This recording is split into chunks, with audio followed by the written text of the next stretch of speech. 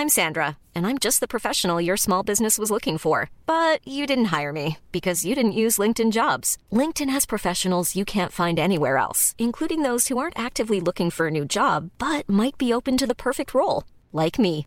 In a given month, over 70% of LinkedIn users don't visit other leading job sites. So if you're not looking on LinkedIn, you'll miss out on great candidates like Sandra. Start hiring professionals like a professional. Post your free job on linkedin.com/people today.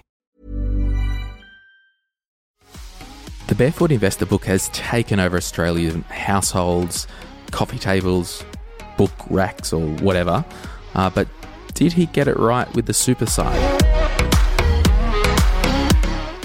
So there's one thing that I won't do, and I'll never tell you the exact fund to invest your money into because everybody's situation is different, and I don't believe it's a race to the bottom to get the cheapest thing possible because what I'm about to unpack is the reasons why, and it speaks to you understanding how your money is invested, and if you do have to pay a fee, is the fee worth it? Now, I want you to go out and buy The Barefoot Investor and read it. Scott's done a great job to address this financial literacy issue in Australia, but let's chat about super.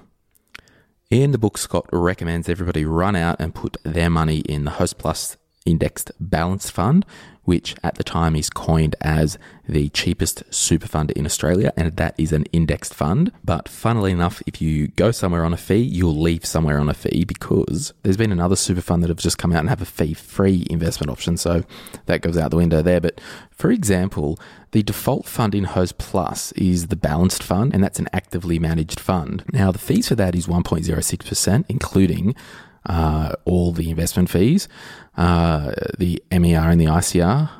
Don't worry, I'm getting a bit technical, but it includes all fees to manage that. And the indexed balanced fund that is suggested that is cheap, the total fees is 0.07%. And again, that includes the management fee and the operational costs, blah, blah, blah.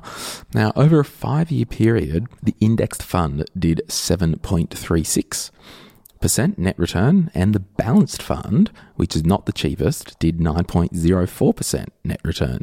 So we know that the balanced fund did better than the index fund over a 5-year period. So the difference is 1.68%. So basically, take away a percent and you're basically 0.62% in front. But I just wanted the cheapest fund. Isn't that the best? So the question is, do you want to just run to the cheapest fund? Do you just want to run to the cheapest option? I'm not sure if it's sustainable to have funds with no fees. Not sure. Don't know if it's a loss-leading strategy to get members, because remember, the funds that say, we've got zero fees or low fees, they are still charging a monthly account admin fee regardless of the investment option. So the question is, are they going to get members in and then jack up the investment fee later? They can do that. It's their fund. I will also say over a 7-year period, the index balanced fund did 9.78%, while the actively managed fund did 10.39%, and these are as at February. So in the 7-year instance, yes, you may have come out in front in terms of net performance and fees, but it just goes to show that you need to understand what's happening long-term in the portfolio, and don't just run blindly into something without actually understanding the why and working it out. Imagine if you were after the maximum return and you only had, say, 3 years until you needed the funds. Would you just run and look at the cheapest one, or would you look at one that might cost a little bit of money but might have a better return after fees? I don't know the answers to these things, but I just want to have the discussion that we don't just run to the cheapest thing, whether it's our investments, our super, our cars, our household goods. Sure, there's a reason that there's different price points in the market, but I certainly in my life aren't just after the cheapest thing or the thing that's free. It's your call. What are you going to do with your super? The other thing, it's dangerous. The Productivity Commission just recently released their report in January, and they basically said we need to put a list of the top 10 super funds in Australia. And that's pretty dangerous because, like I've just discussed, that there's two different time horizons in my examples, and the critics of the Productivity Commission's recommendations, and I'll probably put my hand up as a critic at the moment, like what are they using to assess what makes the top 10 funds? Is it purely fees? Is it purely performance? Is it purely, hey, if you freaking call them, will they sort your stuff out within 10 minutes, or is it a 5-week wait? There are so many issues here, and if it's very dangerous if we just run to one thing because of the returns or because of the fees, because there are so many different factors. I would say probably we need to get to the point where, fees are, like, we know how much it costs to manage money, and without getting into like a socialist or communist or whatever it is mentality where we tell people how much they can charge, I think we do know now that you can get a really good super fund in terms of fees for under 1%. Like, that's pretty basic. And it's important that I just point out that the top 10 funds, or the best in show or whatever they're calling it, is for default funds, but which is what you're given if you don't choose. It's by default.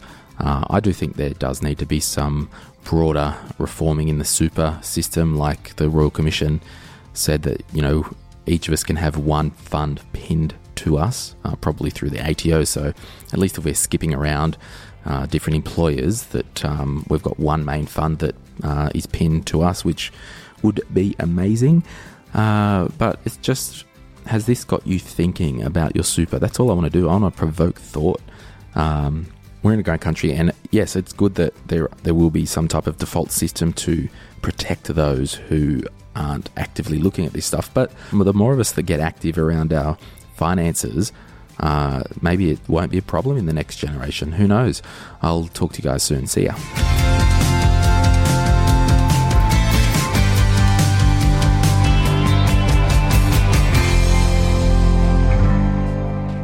Hey, if you are after personal financial advice, this podcast is not for you. In fact, it's a general advice podcast.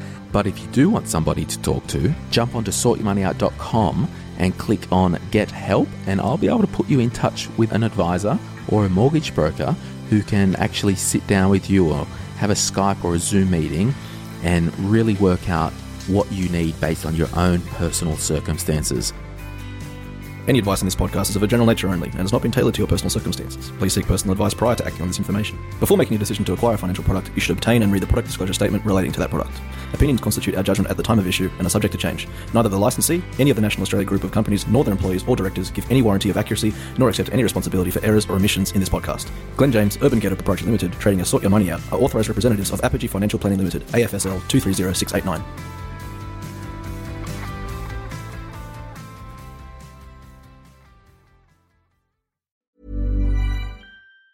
Hi, I'm Daniel, founder of Pretty Litter. Did you know cats tend to hide symptoms of sickness and pain? I learned this the hard way after losing my cat, Gingy. So I created Pretty Litter, a health monitoring litter that helps detect early signs of illness by changing colors, saving you money and potentially your cat's life. Pretty Litter is veterinarian developed, and it's the easiest way to keep tabs on your fur baby's health right at home. Go to prettylitter.com and use code ACAST for 20% off your first order and a free cat toy. Terms and conditions apply. See site for details.